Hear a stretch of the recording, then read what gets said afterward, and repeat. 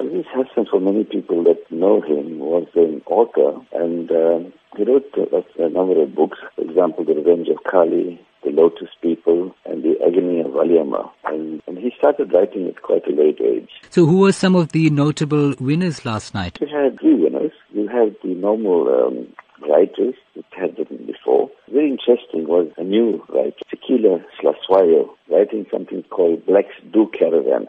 You know, the normal story is that Caravan is mainly for the white population, but here she actually went to 60 different sites and she wrote a wonderful book called Blacks Do Caravan. So it was a lovely discussion on caravanning around South Africa and what a wonderful country we have. And you know, went to all the different provinces and had all the sites in this country. It was fantastic. So she was one of the winners.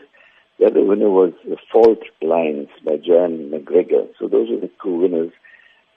Usually we have one winner, but you know, one couldn't choose between the two, so the judges actually chose both these books and both the authors. And the last one was a new author, debut author, Kanita Hunter. She wrote a diary of a Guji girl.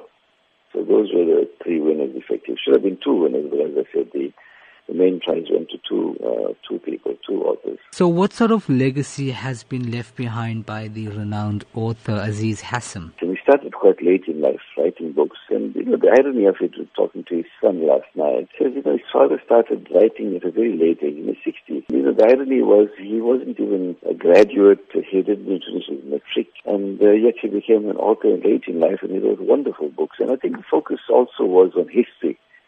The history, you know, how important history is, and the trials and tribulations of the community. For example, in Lotus People, he spoke about trials and tribulations of the people in the Casbah area, you know, the area, central Durban, so-called Indian area of central Durban. How would you describe his novels in terms of preserving Durban culture and being of relevance in today's era? I think it's important as far as the history is concerned. You know, his novels, for example, The Revenge of Kali, I mean, he spoke about really the indentured laborers and that type of thing. Lotus People, we spoke about the color, you know, the Casbah, and the Agony of Valliamma, the type of contribution a young woman, Indian woman in those days contributed, you know, to the, you know, liberation of the Indians as such, you know. So it left, I think if one reads his books, one actually goes back in time.